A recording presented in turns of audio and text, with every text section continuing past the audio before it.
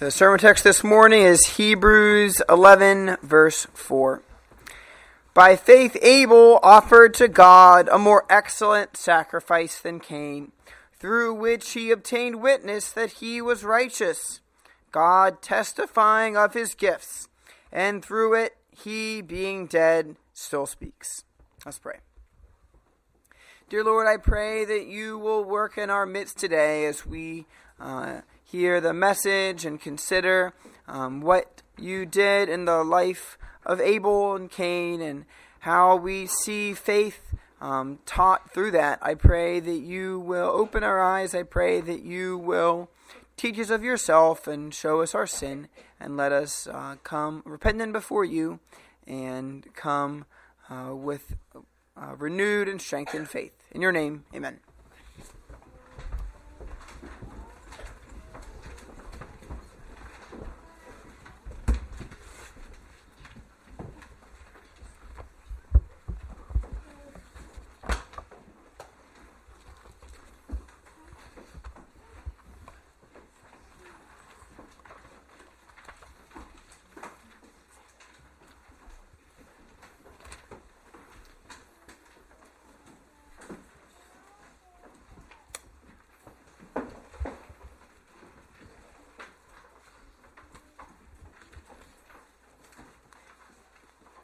So as we come to Hebrews 11:4, I want to talk kind of how I'm planning to go through Hebrews 11 because we're going to spend a lot of time in Hebrews 11. In the introductory verses of this chapter, there were 2 points that were made that I think are very crucial to interpret and to use to interpret the rest of this chapter. And that should affect how we read all of the narratives in the Old Testament. Because it's easy to read a narrative and not be sure what the point is. But in this chapter, we hear what the primary point is for a whole series of Old Testament narratives. And to some extent, it's the framework that we should use to interpret all Old Testament narratives. And so the first point is that God was giving pictures of faith, so that we could understand how faith plays out in the real world, in the visible world. We can see what happens, and from that we can say this is what faith looks like when it hits the reality of the things that are happening. That God causes faith to have a real effect on your life, a real effect on the decisions you make, a real effect on how you interact with other people. So these things were recorded. They were recorded as a witness, as a testimony, right? Remember it said in verse 2 of Hebrews 11 that the elders, they had a testimony because of how their faith worked out. And so we're supposed to read these things as a testimony of what faith looks like. So they were recorded to be a witness of what the effect is to have hope in eternal life, or hope for eternal life. It makes you do things differently because your hope is not in this world. So as we take our time going through these stories, one of the lens that the writer of Hebrews is saying that these things were written, they were kept, they were maintained, so that we could see this is what the testimony of faith looks like. And the other thing that we're to remember is that it's the Word of God that frames the world. That the visible things are flowing from the invisible things. Probably the most obvious and probably the most important effect of that is to remember that God recorded these stories. That the invisible, He decided these stories would happen. He decided that they would be recorded. He decided that we would have them. Because He, the invisible God, decided that this is what we should be able to see. He didn't just do this so that we would know history. He did this so that we would know what He wants us to know from history. And by seeing how the first thing that happens after the fall is that Cain kills Abel and the things associated with that, well, that happened in that order for a reason. That happened at that point in that time for a reason. That happened at that point in time so that we could understand that the visible flows out of the invisible. Cain didn't kill Abel because they had an argument. Cain killed Abel because God didn't accept his sacrifice. The visible happened because of the invisible. And that's the first thing that God wants us to understand after the fall, is the visible flows from the invisible. And God framed what happened so we could understand what Satan is like. We could understand that we're fighting against powers and principalities of the air, not with flesh and blood. Yes, Cain killed Abel, but he killed Abel because of a spiritual issue. Because Abel was following Satan, even as he bowed down to God. Because remember, Cain bowed down to God. But he wouldn't submit to God, and he didn't have hope in God. So God starts there because he's making it clear that the unbeliever is suppressing the truth in unrighteousness. And we should not be surprised that making it harder to suppress the truth would result in murder. That's the history of the church. It's the history of Christ. So as we go through chapter 11, and we're probably going to spend a few months in this. As we go through chapter 11, we should spend time considering how chapter 11 says we're supposed to consider the story, so that when we go back and consider the story itself, we look for the things that God says we're supposed to understand from it. So that's what we're going to do as we go through Hebrews. Is we're going to look at the verse about what God said you're supposed to know from the story, and then we're going to go to the story and say, okay, so how do we see these things in the story? And that's what we're going to do this morning with the story of Cain and Abel.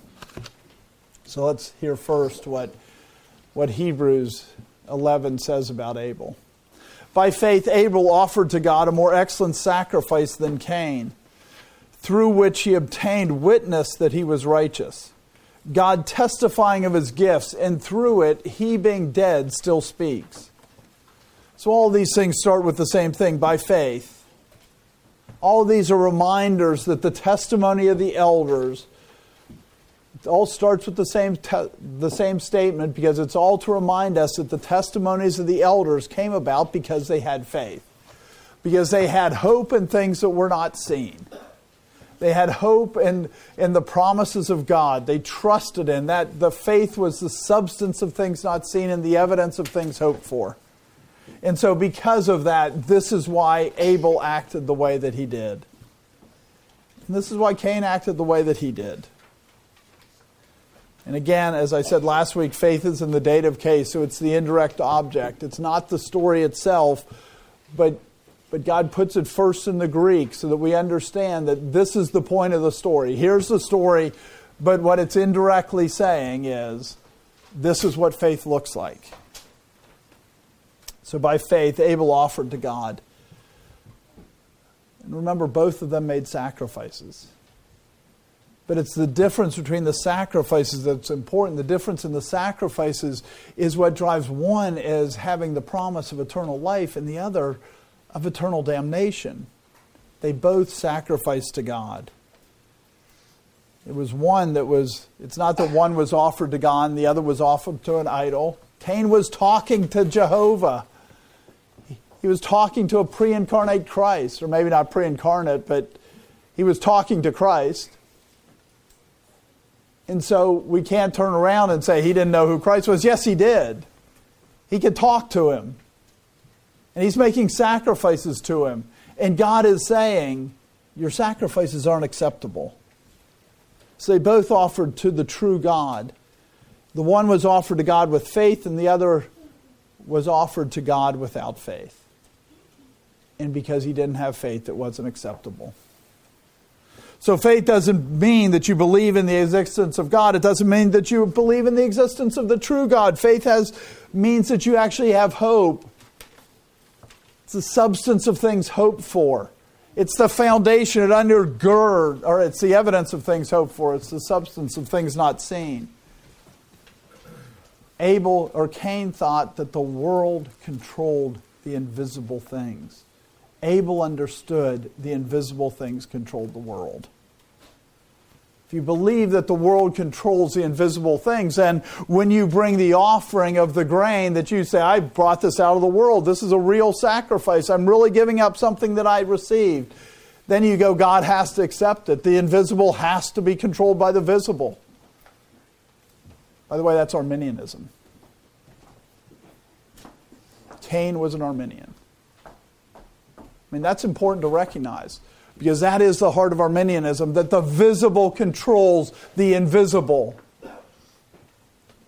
The heart of true faith is that the invisible controls the visible. The elect of God cause you, because you are the elect of God, that's what causes you to have faith. That's what causes you to come to salvation. Remember, this is the first picture that God gives after the fall. It's the first picture. The invisible drives the visible. The visible doesn't drive the invisible. So Abel offered to God a more excellent sacrifice. In that sacrifice that Abel offered, it's translated more excellent, but it's pleion, which is typically translated more. It's like plenty. It has to do with quantity, not quality. He gave a bigger sacrifice than Cain. And you can't go, well, it was an animal versus this, or versus the grain, because that doesn't determine whether it's really bigger. What it means is that Abel was willing to sacrifice whatever. I mean, he was willing to make a bigger sacrifice. Christ says that unless you're willing to give up your life, unless you lose your life, you will not gain it. Christ demands a huge sacrifice. And Abel was willing to give that sacrifice, and Cain was not.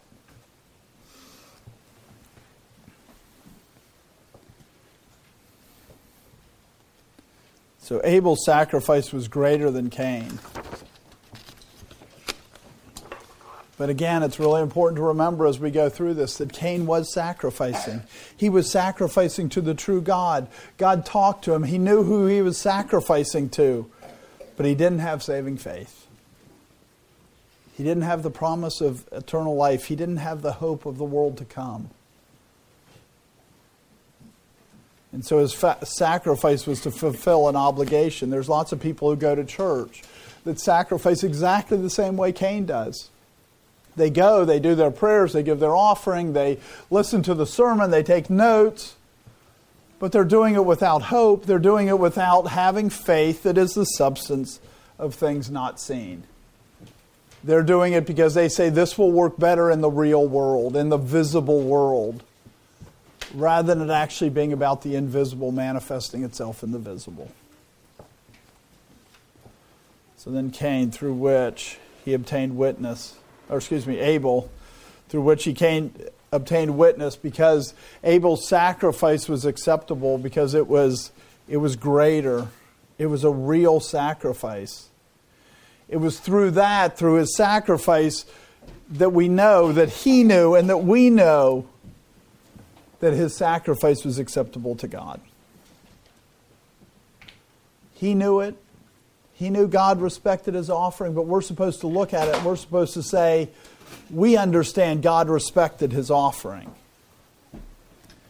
Because the elders, through faith, obtained a testimony. This is his testimony.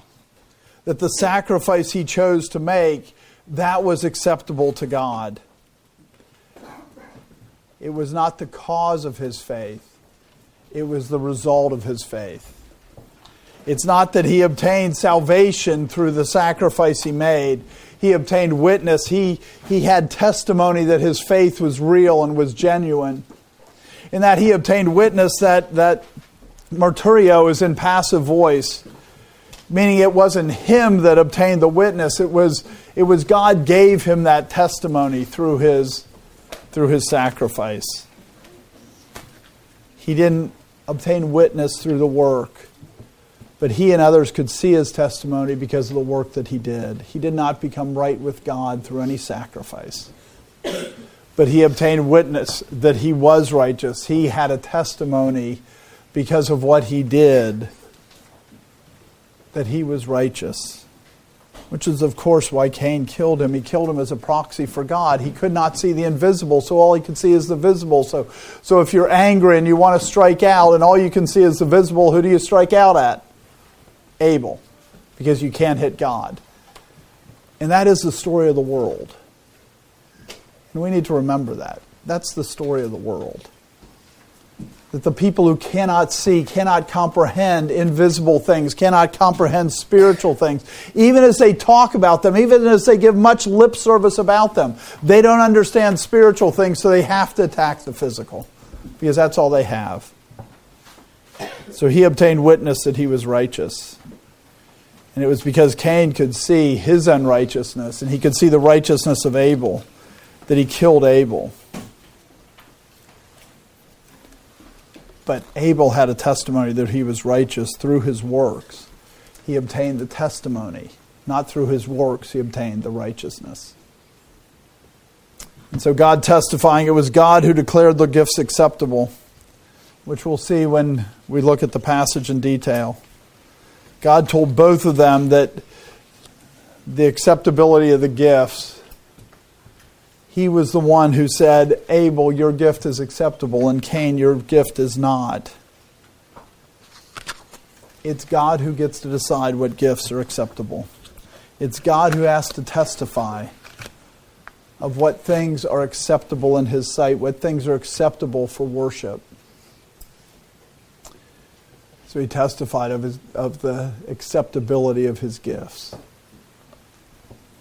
The gifts did not make him more acceptable, but the gifts were acceptable because of the faith that he had. The faith in the promise of eternal life. The faith that the seed of the woman, right? This is the only promise of the gospel that Abel would have had, that we have recorded at least. That the seed of the woman would crush the head of the serpent. And so through the testimony of God, through it, his being dead, he still speaks. Through that testimony of the goodness of the gifts. So when his blood is shed, that's why it still speaks. He's testifying of the enmity of those who refuse to submit to God towards those who do. Because God respected Abel and his offering, that's why Abel was killed. So his being dead, in a sense, he can still speak. Even though he's dead, he still speaks. When we read this story, we're supposed to still understand how God has ordered the world, so we shouldn't be surprised that Paul was killing Christians because he was a faithful Jew. That shouldn't surprise us, because God is saying, this is the way I framed the world. We shouldn't be surprised when the Jews picked up the stones and stoned Stephen. We shouldn't be surprised when Paul comes back to Jerusalem and the Jews want to tear him limb from limb. None of these things should surprise us, and they shouldn't surprise us today. I think we've lost that idea that the blood of Abel still cries out. That same thing still happens. This is how God ordered the world by his word.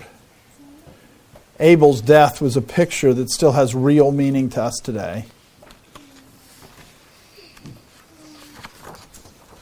So it still speaks.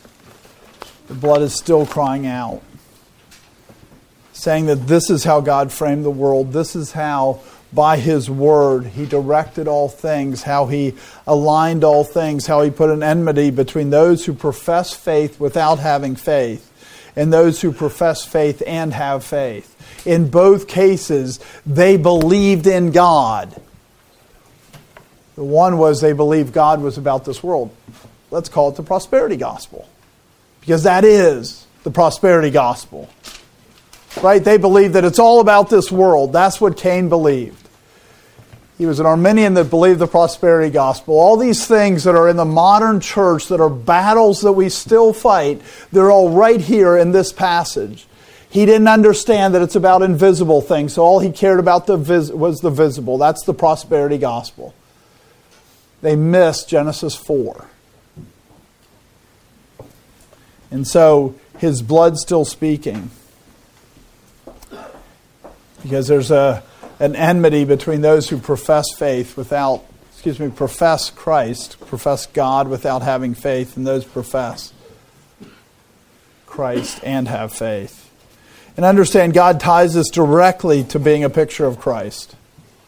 So as we read the story of Cain and Abel, we have to understand Abel is a picture of Christ. Hebrews 12:22-24. But you have come to Mount Zion and to the city of the living God, the heavenly Jerusalem, to an innumerable company of angels, to the general assembly and church of the firstborn who are registered in heaven, to God the judge of all, to the spirits of just men made perfect, to Jesus the mediator of the new covenant, and to the blood of sprinkling that speaks better things than that of Abel.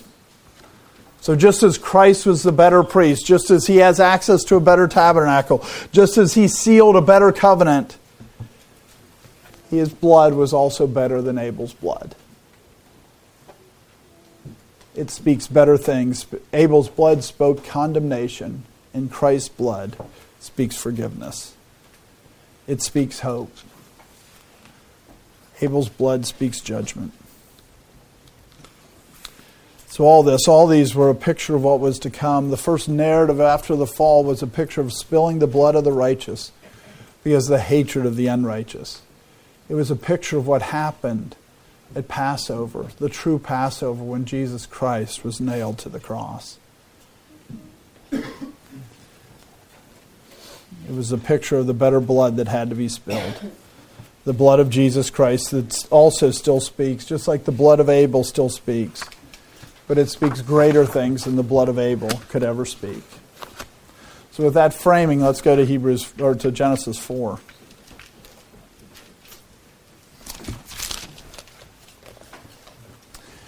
Verses 1-5. Now Adam knew Eve his wife, and she conceived and bore Cain, and said, I have acquired a man from the Lord. Then she bore again, this time his brother Abel. Now Abel was a keeper of sheep, but Cain was a tiller of the ground. And in the process of time it came to pass that Cain brought an offering of the fruit of the ground to the Lord. Abel also brought of the firstborn of his flock and of their fat. And the Lord respected Abel and his offering, but he did not respect Cain and his offering. And Cain was very angry, and his countenance fell. So now Adam knew Eve his wife. As we consider this, it's useful to remember the curse on the serpent, because Eve heard this curse.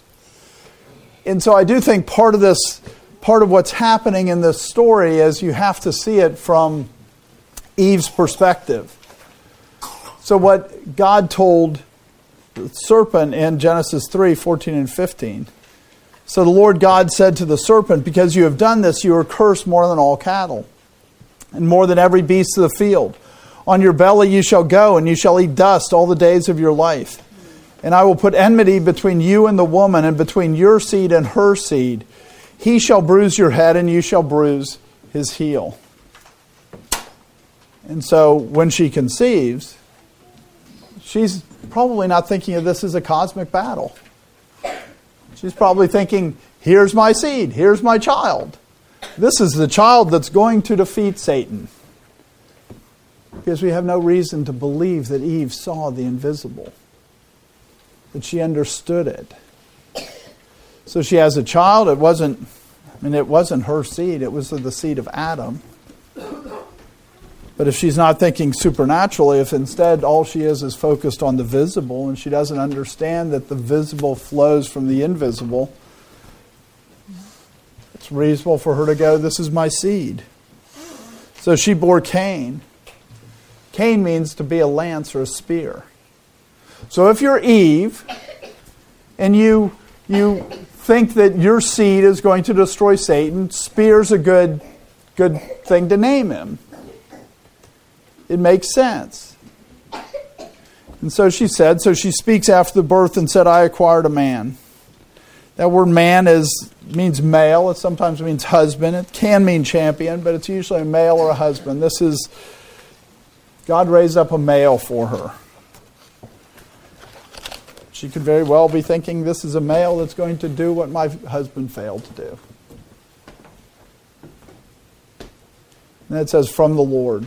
So there's some debate here whether it's just saying the Lord or whether it's saying from the Lord. And the reason there's a debate is it has to do with vowel markings.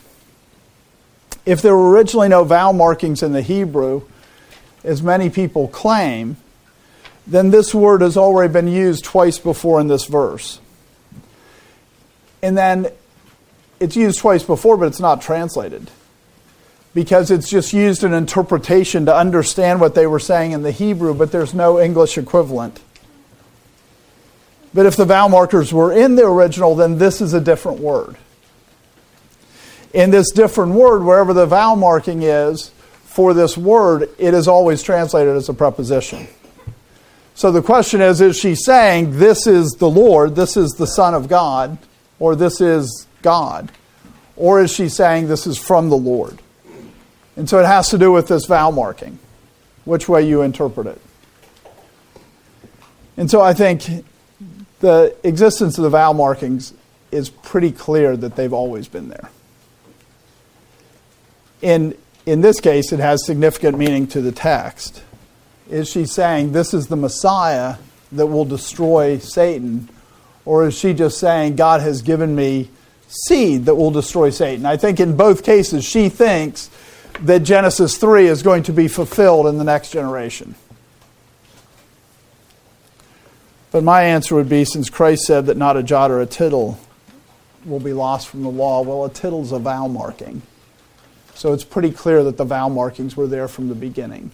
A tittle is the smallest Hebrew letter, and, a jot is the smallest Hebrew letter, and a tittle is a vowel marking. And Christ said they won't be lost, so there's no reason to think in the original autographs that they weren't there.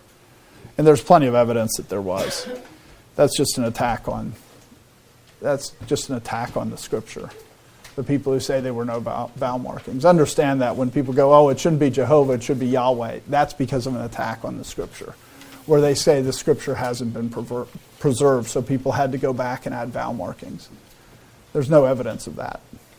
And that's an old attack. That's from 1500, just to let people know. John Gill actually wrote his doctoral dissertation on the fact that it was all made up, that they've always been there. Anyway, back to the passage at hand. So I think she probably saw her seed and said her seed, Cain, is going to destroy the head of Satan. There's no reason to think that she had faith. There's no reason to think that she had hope beyond this is the curse, so we'll get Satan defeated. That there's a physical solution to the problem. The spear will take care of it. So then she bore again what was probably her second child. And this time his brother Abel. And again, it was a male child. But it's not depicted as a man from the Lord. It's depicted as Cain's brother. And I think that's because there's an important picture that's being established. And again, remember, God is framing all these things according to His Word so that we can see invisible things in the visible, that we can understand things that God is doing behind. And the idea that the younger was faithful over the older and would be put over the older, this is a picture that God repeats many times, such as Ishmael and Isaac, Jacob and Esau, Ephraim and Manasseh. And all of these are pointing to Adam and Christ. So from the beginning, the first story after the fall that God relates and that God preserves is basically this picture that the second son will destroy the first son. Or will have victory through his death. So God's framing these things so that we can see He's giving us these shadows that we can now understand through the new covenant. And Cain or Abel wasn't named anything like that had to do with victory. His name means empty. It means vanity. It can mean transitory, which is probably... She probably went vanity, and God went, I'll have you name him this, because he's transitory. the world isn't going to be populated through Abel. Now, Abel was a keeper of sheep. It's a picture of Christ the shepherd, right? Because all this is a picture of Adam and Christ. It's a picture of the first son and the second son. So now Abel was a keeper of the sheep. He's dealing with the living. And specifically, that word translated keeper is more generally translated to feed. His job is to be a feeder of sheep. Right? This is the picture of the righteous. The righteous are supposed to be those who feed. The prophets, as it says in Acts 2. That everyone who believes in the new covenant, that the Spirit is poured out on all flesh and we all become prophets. We all become feeders of sheep.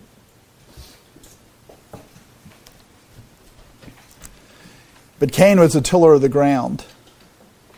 He dealt with the ground. He dealt with ashes to ashes, dust to dust. He's dealing with the physical. He's dealing with the, not things that are alive, but he's dealing with dead, right? You plant a seed into the ground and it has to die so that life comes from it.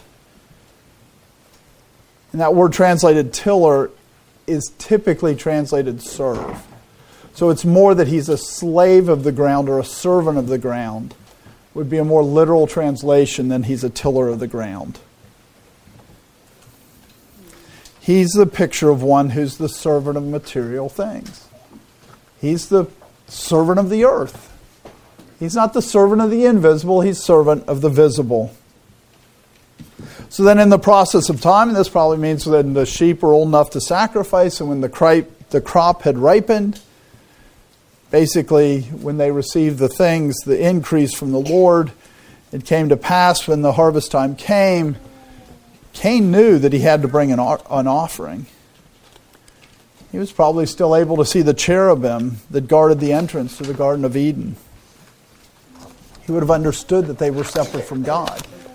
He probably understood that God had walked in the garden. He probably understood where to go meet God. You go to Eden if you want to meet God. Not that you could go in, but he understood that there was a separation. So Cain brought an offering. It's so important to understand this because churches so often get this wrong. And it's easy to get it wrong, for us to get it wrong as well. Cain was an unbeliever. He's the counterexample in Hebrews 11:4 of the one who offered by faith. You have Abel offering by faith, and you have Cain offering not by faith, but he is worshiping God. He is bringing an offering. Too often we just see people and they pray with such zeal, and you go, they must be faithful. No. Cain wasn't faithful, and he did all those things. Cain wasn't faithful, but he did outward worship. He knew God. He knew who God was, but he was not saved. Just saying you know God is not enough. The demons know God, and they tremble. He was going through the motions. He was saying visibly, he was sacrificing to Jehovah the same way that the pagans sacrificed to Thor or whoever else, Zeus. Just because it was Jehovah didn't make the sacrifice acceptable, because his heart was the same as someone who sacrificed to Eris, whoever it was, Ares. You can sacrifice to the true God without having faith unto salvation. So Cain brought an offering of the fruit of the ground. It was an offering that later in the law, you are allowed to bring offerings of the fruit of the ground. You are allowed to bring grain offerings. We studied about grain offerings. Now, it's required to make a grain offering whenever an animal was offered. But my guess is they were supposed to understand from God's sacrifice of animals to cover Adam and Eve that a blood sacrifice was required. And it was the blood sacrifice that makes the grain offering acceptable. There had to be a burnt offering. Because the picture of Christ was to be there. But he made an offering of the fruit of the ground to the Lord. He was sincere. It was a real sacrifice. It was a real giving up of something that he had. And it was really to the Lord.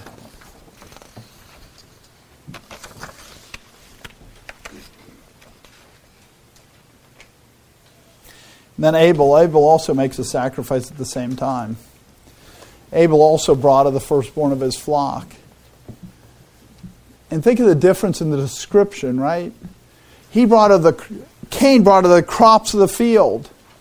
Abel brings the firstborn of his flock.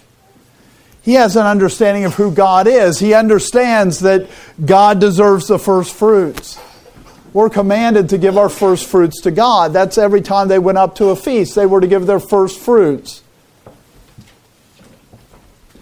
Cain offers just part of what he got from the ground. Abel offers his first. He offers what he receives first. He trusts that God will provide, so he can offer to God what he received first. Just like they were supposed to harvest a tenth of their field, and then they were supposed to go up for the Passover. They were supposed to go up to Pentecost after harvesting a tenth of the field because they were to trust God would give them the other 90%. That's Abel's testimony. That's not Cain's testimony. Abel gave of the first fruit of the flock.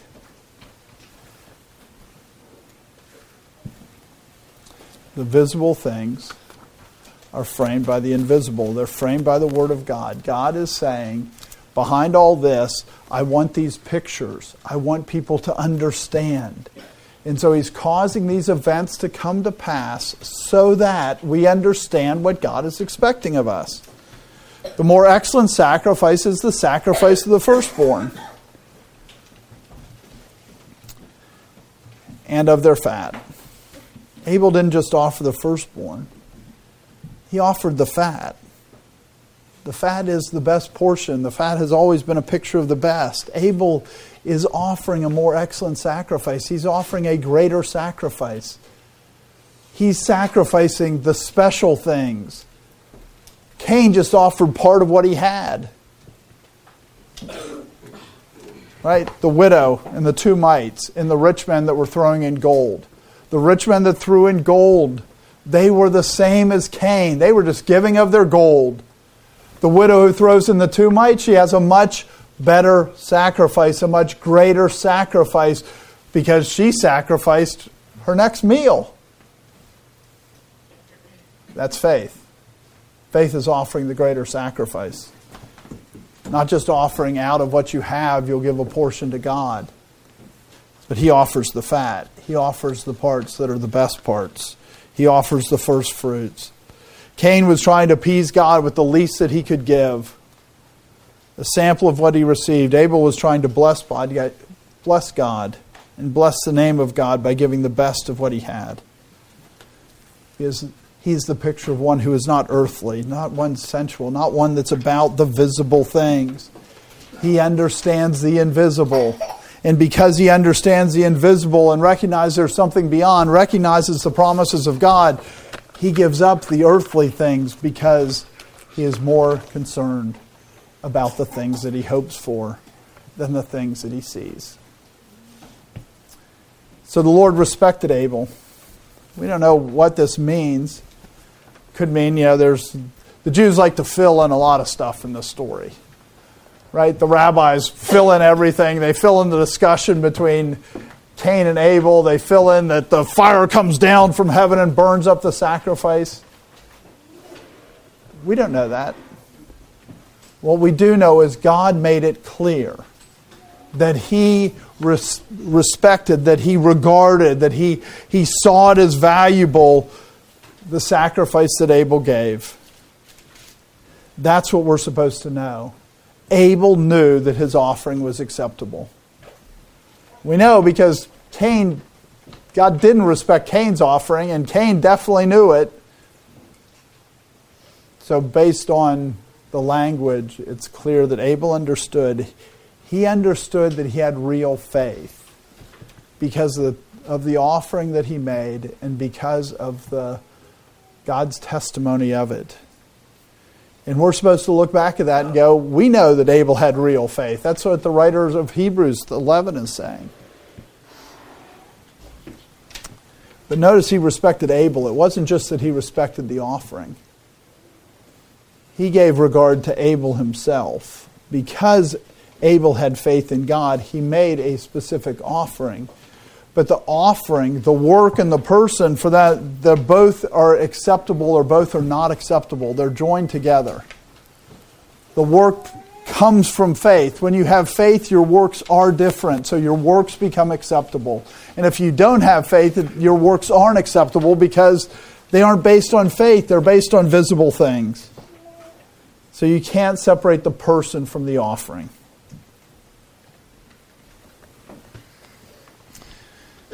So that word translated respect, we would probably translate it more regard. He regarded the offering made by Abel. He accepted it as a pleasant aroma. But he did not respect Cain. The opposite was true. Cain brought his offering. He brought it to Jehovah. But God wouldn't regard it. He wouldn't look at it. He was dismissive of it. And not just of Cain's offering. He was dismissive of Cain. Without faith, it is impossible to please God. You cannot separate the person from the actions. Cain wasn't truly showing respect towards God, so God didn't show any respect towards him or his offering. And then Cain was very angry. Again, this is important to note. Cain was talking to God. He knew who God was, but he didn't have faith.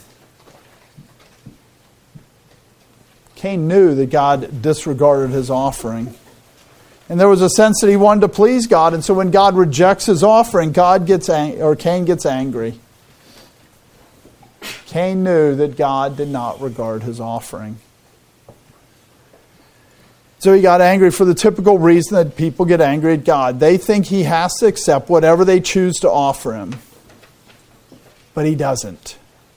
He chooses for you to offer your best. He chooses for you to offer the things that you value rather than the things that you don't give value to. He tells Abraham he has to offer Isaac. It's only if you lose your life that you'll gain it. Don't expect God to accept whatever offering you decide to give him. That's not how it works. That's not how faith works. Faith works that we give him the offering that he desires, the offering we know we're supposed to give, and we trust that God will figure it out. God will fix it. God will, if we give our last 2 mites, we won't go hungry. That's faith. So he was very angry and his countenance fell. It showed in his face. He probably came in great joy. It's harvest time. It's the time of people celebrating. Historically, it's always been the happiest time when you have a society that's starving a lot of times and is always wondering if they will have enough food. Harvest time is always a huge time of celebration. So he goes, I'll give God an offering. So he probably comes with joy. He probably comes rejoicing. But God goes, no, I don't respect your offering. Because Cain didn't have faith. And so he's angry with God. And when God speaks to him, when God corrects him, he doesn't repent, he doesn't turn, he doesn't humble himself. Instead, he lifts himself up against God. Because anger against God is lifting yourself up against God. It is self-worship. It is rejecting that God is God. Whenever you're angry at God, you are in sin. And you're in the sin that Cain had. And remember where that ends up. It doesn't end up in a good place. Verses 6 through 12. So the Lord said to Cain, why are you angry and why has your countenance fallen? If you do well, will you not be accepted? And if you do not do well, sin lies at the door. And its desire is for you, but you should rule over it. Now Cain talked with Abel his brother, and it came to pass when they were in the field that Cain rose up against Abel his brother and killed him. Then the Lord said to Cain, where is Abel your brother? He said, I do not know. Am I my brother's keeper? And he said, what have you done? The voice of your brother's blood cries out to me from the ground. So now you are cursed from the earth, which has opened its mouth to receive your brother's blood from your hand. When you till the ground, it shall no longer yield its strength to you. A fugitive and a vagabond you shall be on the earth. So the Lord said to Cain, again, the Lord is speaking. The unbeliever is hearing. The unbeliever knows who God is. He's not worshiping a false God. He's just falsely worshiping the true God. Because he won't submit to him as God. He cannot understand the invisible things. All he can see are the visible things. So the Lord said to Cain, why are you angry? Cain is blaming God. And then he will blame Abel. But his anger is a testimony that he will not blame himself. He won't humble himself and say, God, what do you want? Instead he says, God, how can you not accept my offering? That's idolatry. Cain has set himself above God. And it's testified to by his anger. Why is your countenance fallen? The word countenance is most typically translated before.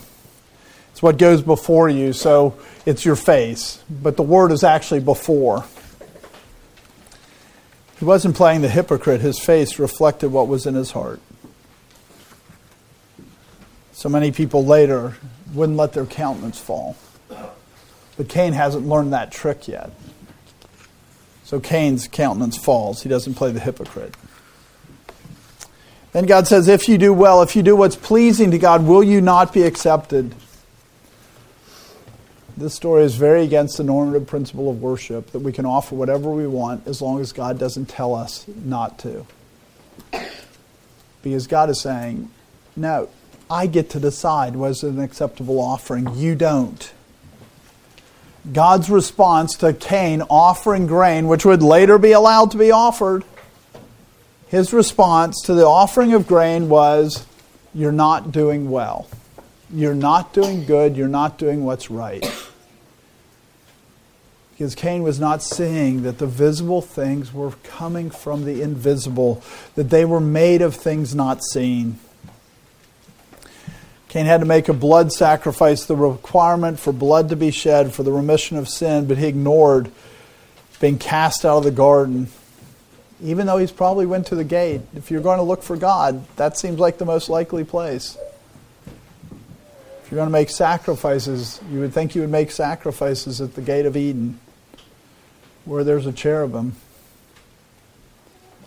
where there's spiritual things. So he's even seeing this spiritual creature in all likelihood, and yet he still can't understand their spiritual things. All he can do is see the things that he sees. So God is saying, you're acceptable. Your offering is not acceptable.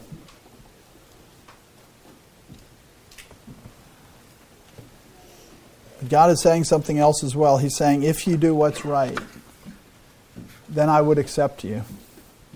The rest of us can never be accepted on that standard. Because as it says in Romans 3, no one does good, no, not one. We have to understand that that standard, he sets it in Genesis 4. He sets the standard. If you do well, you will be accepted. So that when Christ comes and does well, he will be accepted. Because other than that, Christ wouldn't be accepted either.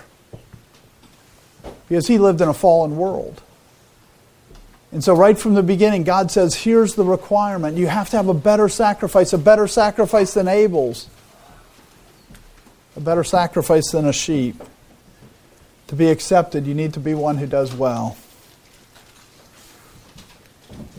But if you do not do well, if you do not do what is pleasing to God, if you do the sacrifice by obligation, if you go to church, if you sing the songs, if you tithe, if you do all these things, not out of faith, but out of saying, this will make my life better on this earth. If you do not do well, not just by not sacrificing, but by not sacrificing the way God wants you to sacrifice. If you don't do what's pleasing to God by faith, sin lies at the door. Again, think about this. This is the picture about how the visible is driven by the invisible. Here's this connection that worshiping falsely, worshiping the true God in a way that's not the way that He wants to be worshipped, this gives this opening so that the invisible can attack you. It's crouching at the door, waiting to pounce on you. Its desire is for you. Sin is this invisible thing that wants to have mastery over you. And if all you're thinking about is the visible things, the invisible will have mastery over you. And it will manifest itself in the visible. The visible things are made by things that are not seen. They're framed by the Word of God.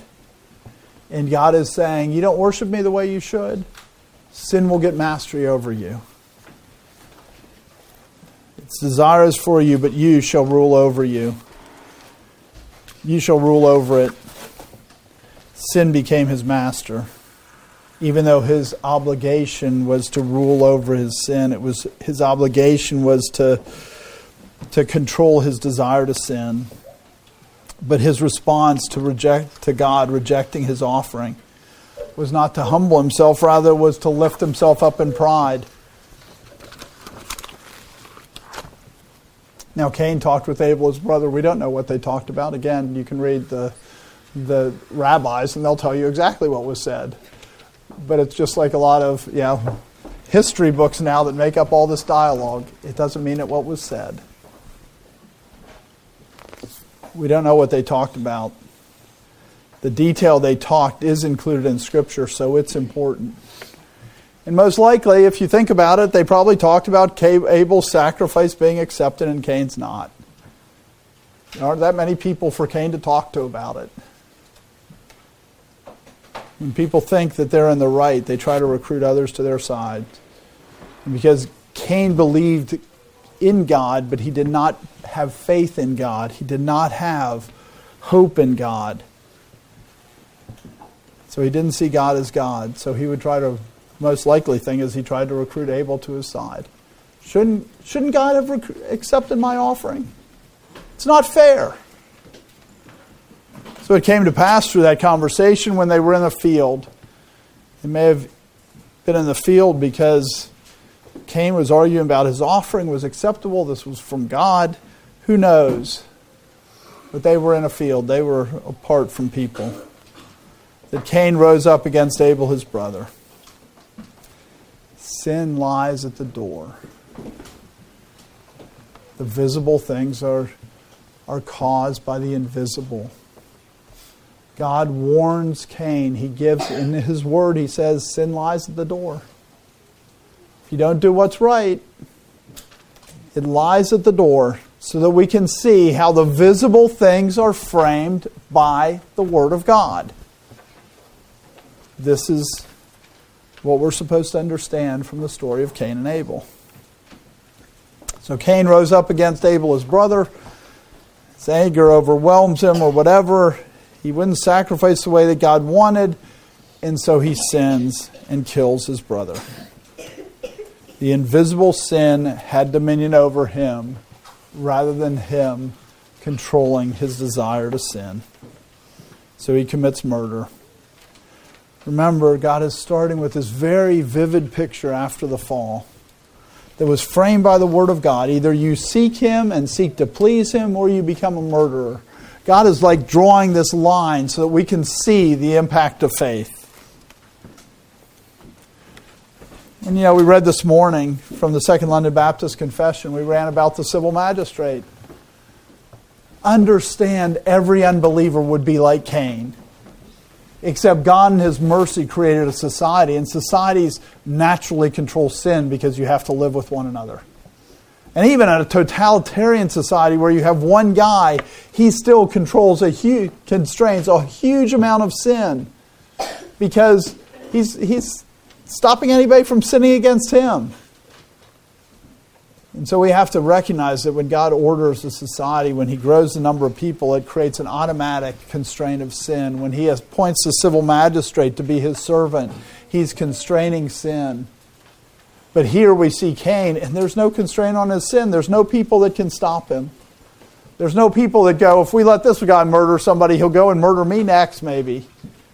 Not saying that they do it out of righteous motives, but they do constrain sin. Just like how many parents constrain the sin of their children because they don't want to hear them scream. They don't want to have to deal with them.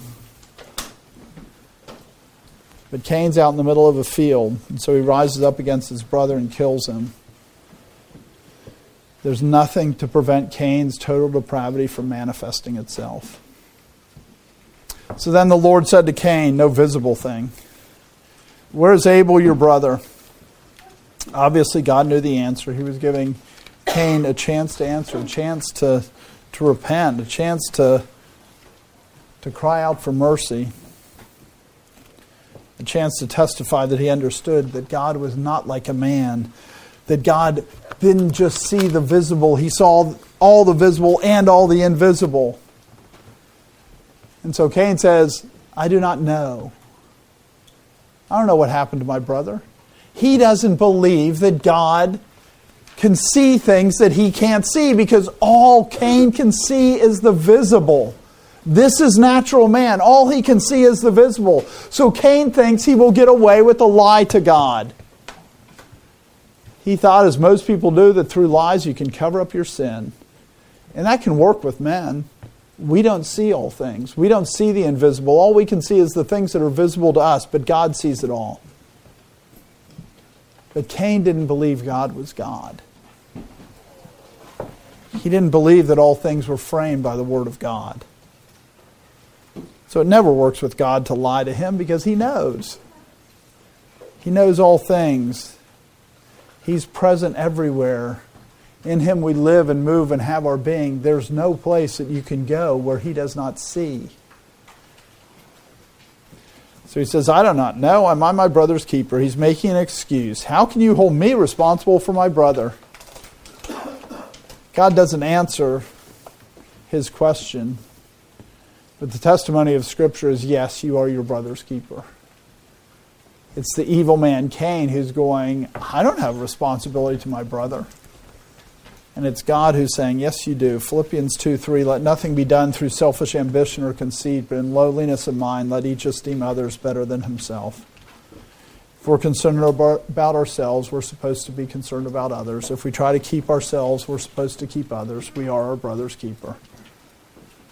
So Cain's sin, it's just expanding. He's piling sin upon sin. He does the sin of murder, then he does the sin of lying, then he twists his responsibility in the world. He's not doing well. There's this force in how the world was framed that causes sin to grow like leaven. That's how God dictated it when he said, sin lies at the door and its desire is for you. It's the Word of God that is framing this. It's the Word of God that's framing the visible. So he said, what have you done? God's not asking the question to get an answer. He's asking the question so that Cain understands the evil of what he has done. Abel's the first person to physically die.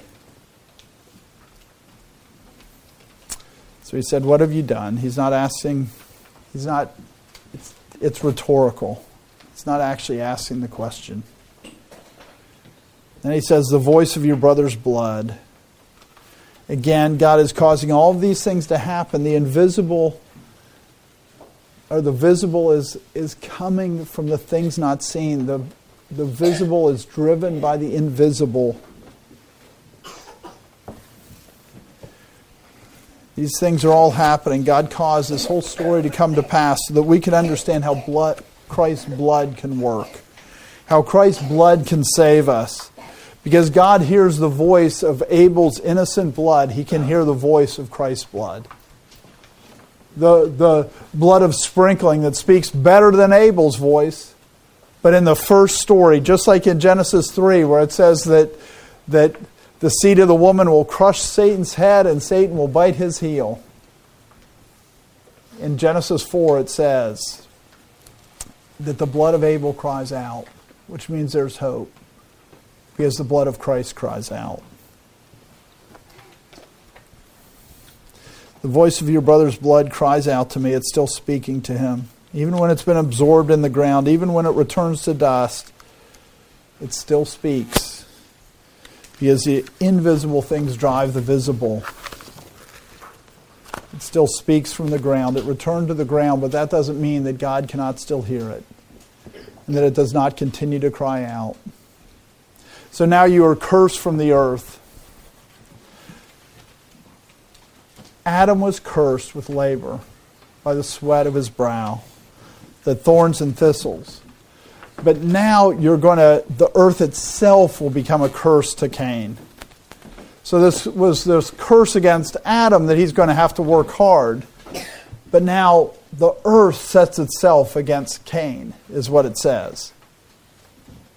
Because God is saying that the earth is acting like a living being.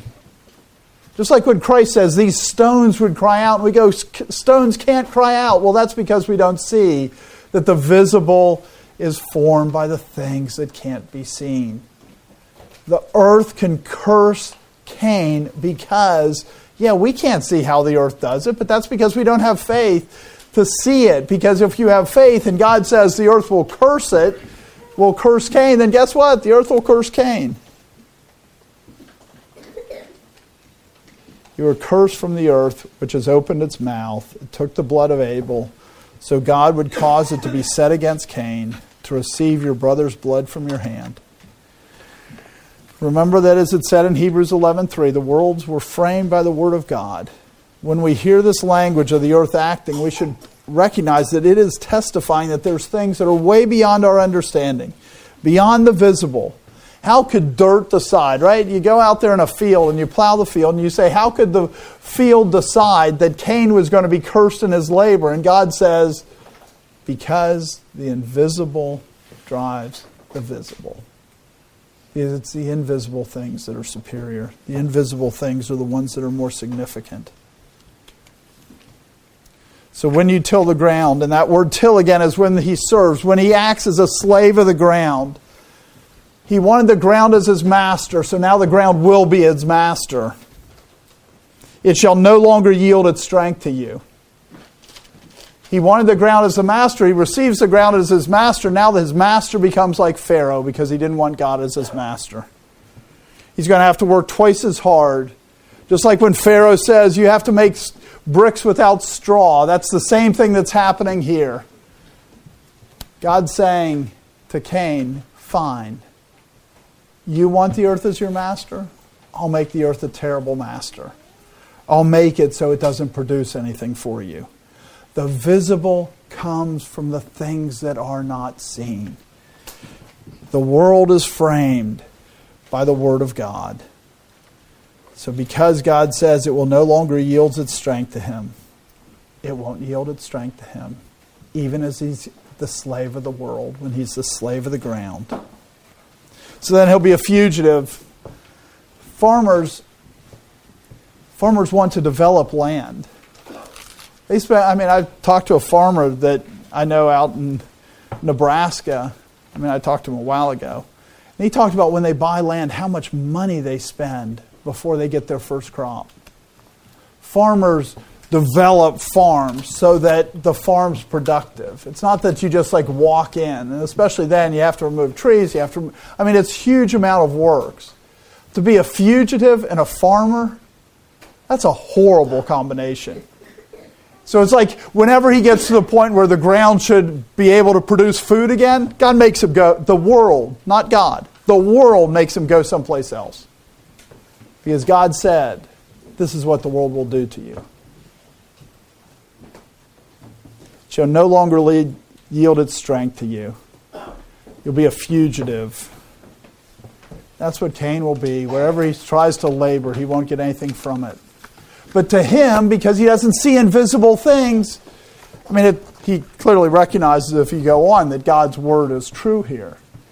But he doesn't see the visible as coming from the invisible. And this is the sin of unbelievers. They can't see the invisible.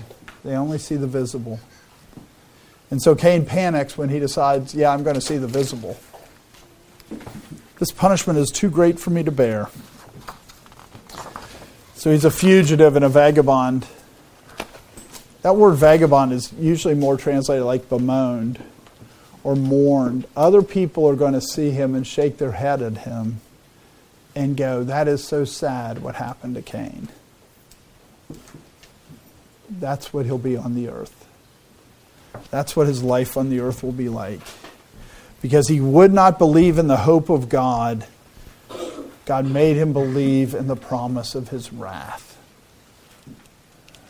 Because that's the rest of the chapter. Well, not the rest of it, but definitely the next passage that comes, the next story, is Cain going, this punishment is greater than I can bear.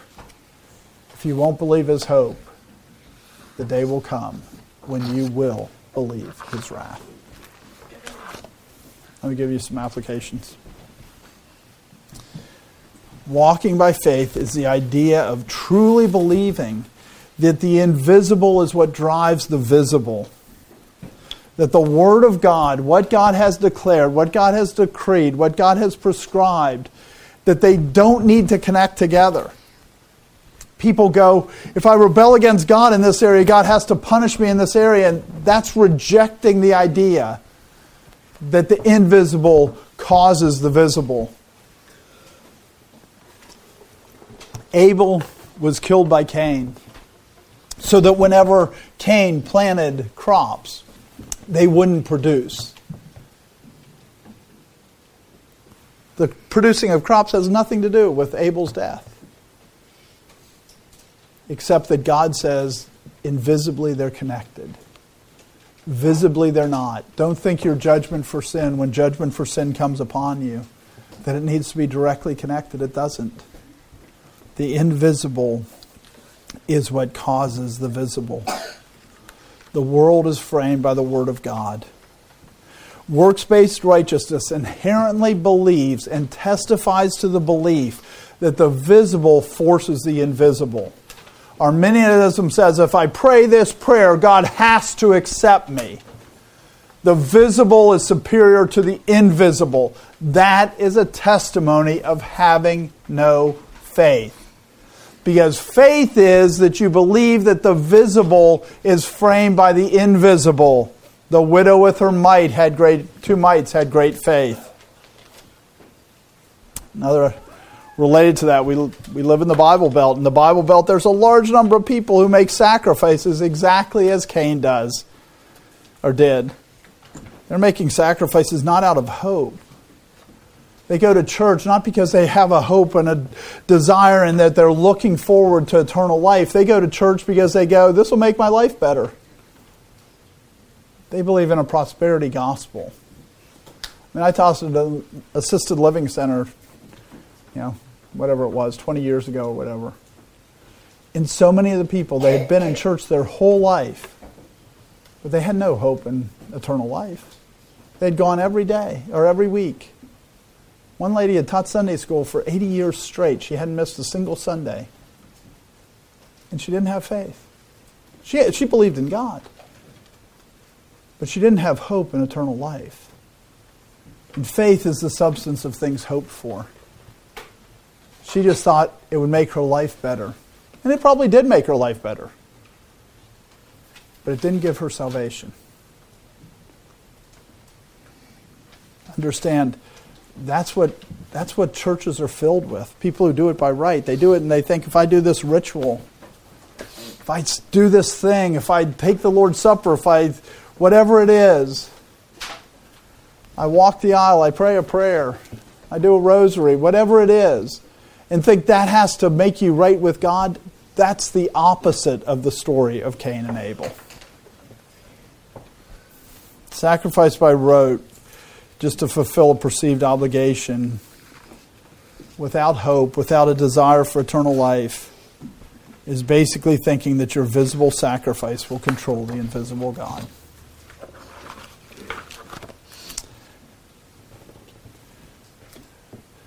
The first narrative after the fall, the writer of Hebrews says, is about Abel having a testimony of his faith by his actions.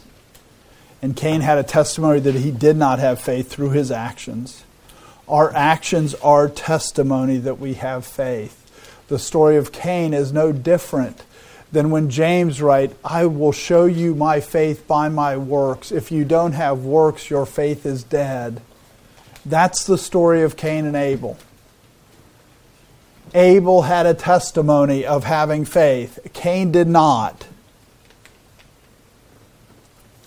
It doesn't mean that we can look and we can see it, but it is our hope. Our actions are how we figure out if we have faith.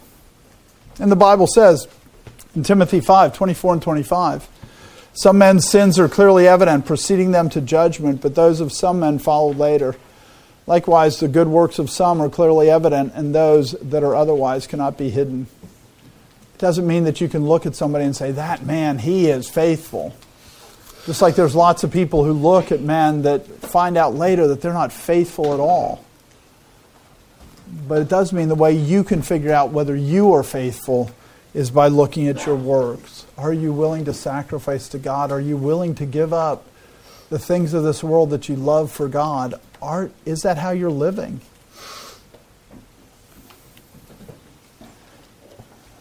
Don't judge other people's faith by this.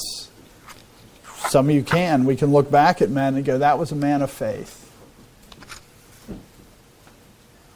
But we can judge ourselves by this. And it's not just some feeling. If you ask Cain if he believed in God, his answer would be yes. God talked to him and he was upset that his gift wasn't accepted, but he didn't have faith unto salvation. He didn't have hope in God. Professing belief is not enough. You have to have substantial evidence through that, the evidence of things not seen. You have to believe in the invisible. You have to believe in the hope of eternal life. That has to be what undergirds what you do. That's what's required. That's the picture of Abel. Another application, can others see your righteousness through your works? We can see the righteousness of Abel through his works. And if we're truly saved, others should be able to see our righteousness through our works. And if you have a testimony of righteousness, look at how God has opened doors in Nigeria. I mean, it's truly shocking to me. When I thought, Zingak said we should have this meeting of these seminaries, and I said, okay, maybe we'll get 3 or 4, and that could be useful. And he goes, oh no, we'll get 30. And I'm going, no, there's not a chance we'll get 30. Well, Zingak knows more than I do. But why is that? Because we've given away 500 legs. We have a testimony of faithfulness. And because of the testimony of faithfulness, people will listen to us. Can others see righteousness through your works so that you can testify to them? If you're not walking in a way that people can see your faith being put into practice, why would they follow the God you're following? And you could be doing it in such a way that you are being faithful, but it's useful that people can see it. Because that is how we can rebuke, that is how we can exhort, that is how we can testify to the gospel of Jesus Christ. When people see no difference in us, then we're not going to be the son of death to those who are dying, and we're not going to be the son of life to those who are living. That comes from a testimony of doing what's right in the sight of God. Cain killed Abel because he knew Abel had a testimony of faithfulness. Another application, acts of worship cannot save you. There's no worship that you can do that makes you right with God. So when we see somebody worshiping God, coming to church, singing, preaching, they could be sons of Canaan as easily as sons of Abel. You have these men that have big followings, but they don't make sacrifices. They don't make the sacrifices that God requires. Acts of worshiping the true God are not sufficient. You must believe the promises of God. You must trust that He gives eternal life. Another application, believing in God will not save you. The demons believe and tremble. They tremble with fear. That's what it says in James 2. They won't obey. You can believe just like Cain believed in God. But if all you do is tremble and don't obey, you don't have faith in God. You don't have faith that He is framing the visible through the invisible. You don't actually believe that God can curse you and he can curse the ground. Cain even believed that God could curse the ground and cause the ground itself to rise up against him and make him a vagabond and a fugitive through the earth. But if you think you can get away with your sin, you don't really have faith. You can believe in God, you can worship God, you can do all these things. But your faith is like a demon's faith, unless it results in obedience.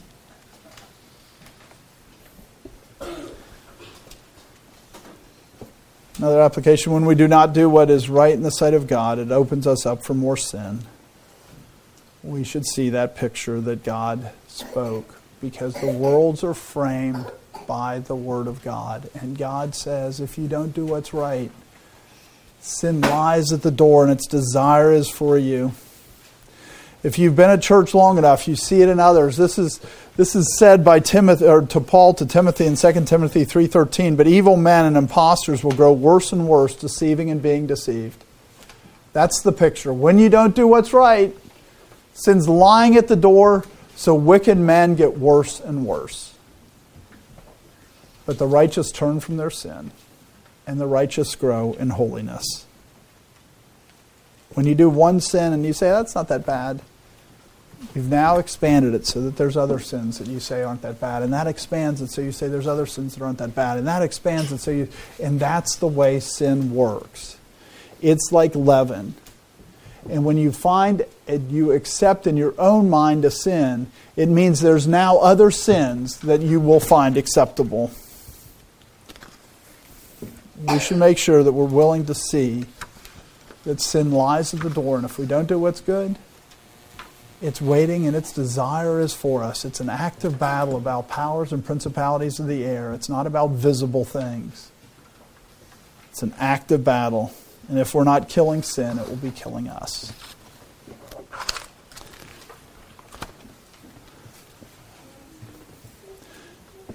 Another application, the world is being framed by the Word of God. The ground stops yielding its increase to Cain. It doesn't yield its strength. It doesn't mean that he doesn't get anything from it, but the ground becomes a taskmaster like Pharaoh. Because God said so. The world chases Cain around and he has to become a fugitive because God said so. We should not think that God cannot punish our sin however he chooses to, because everything is framed by the Word of God. So that even dirt does his will. Even dirt makes it so that crops don't come up. So when we look at trials, when we look at the things that happen in our lives, we should always be looking for the invisible and not just looking at the visible. Because God deals with the invisible. That's the primary thing. The visible is just a manifestation of the invisible. Another application, civil magistrates are a blessing. As we read in chapter, 23 of the SLBC, 24 of the SLBC this morning, about how God appointed civil magistrates. The reason that the world isn't filled with murderers like Cain is because of God's mercy. And because he framed, and he said to Noah, if a man sheds a man's blood, his blood shall be shed by man. And that constrained sin. And God appointed avengers of his wrath, and avengers of his wrath are a blessing. Because even though he put this story here, even though he had this the first thing after the fall, we don't need to keep seeing the story over and over again. So God appointed civil magistrates to constrain it, so we don't see the story over and over again. The story in Genesis 4 should be enough.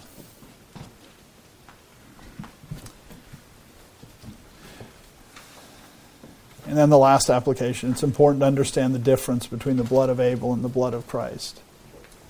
The difference between the blood of Abel and the blood of Christ is the same difference as between the Old Covenant and the New Covenant. It's the same difference as between Moses and Christ. Let me read from 2 Corinthians 3, 5 through 9. Not that we are sufficient of ourselves to think of anything as being from ourselves, but our sufficiency is from God, who made us sufficient as ministers of the new covenant, not of the letter, but of the Spirit. For the letter kills, but the Spirit gives life. But if the ministry of death, written engraved on stones, was glorious, so that the children of Israel could not look steadily at the face of Moses because of the glory of his countenance, which glory was passing away, how will the ministry of the Spirit not be more glorious? For if the ministry of condemnation had glory, the ministry of righteousness exceeded much more in glory. Abel's ministry of his blood speaking out is saying, God judge. It's that picture in Revelation where you see the spirits on the altar saying, how long, O Lord, how long until vengeance will be poured out on the earth? That's what the blood of Abel says. And that's a good thing. But the blood of Christ says something more. The blood of Christ says your sins can be forgiven you. Abel had a ministry, his blood has a ministry of condemnation. Christ's blood has a ministry of life. Let's pray. Oh Lord God, we do thank you for your word. We thank you that you speak to us, that you reveal things to us. That we could not understand the invisible things. We cannot understand how the world was framed by your word, except that you have given it to us and that you reveal it to us through faith. Lord, we thank you that you still speak. We thank you that you speak in our hearts through your Spirit. You speak in your word. Lord, we pray that we're willing to hear and that we humble ourselves. And we don't act like Cain. Instead, we walk like Abel. We ask this in your Son's name. Amen.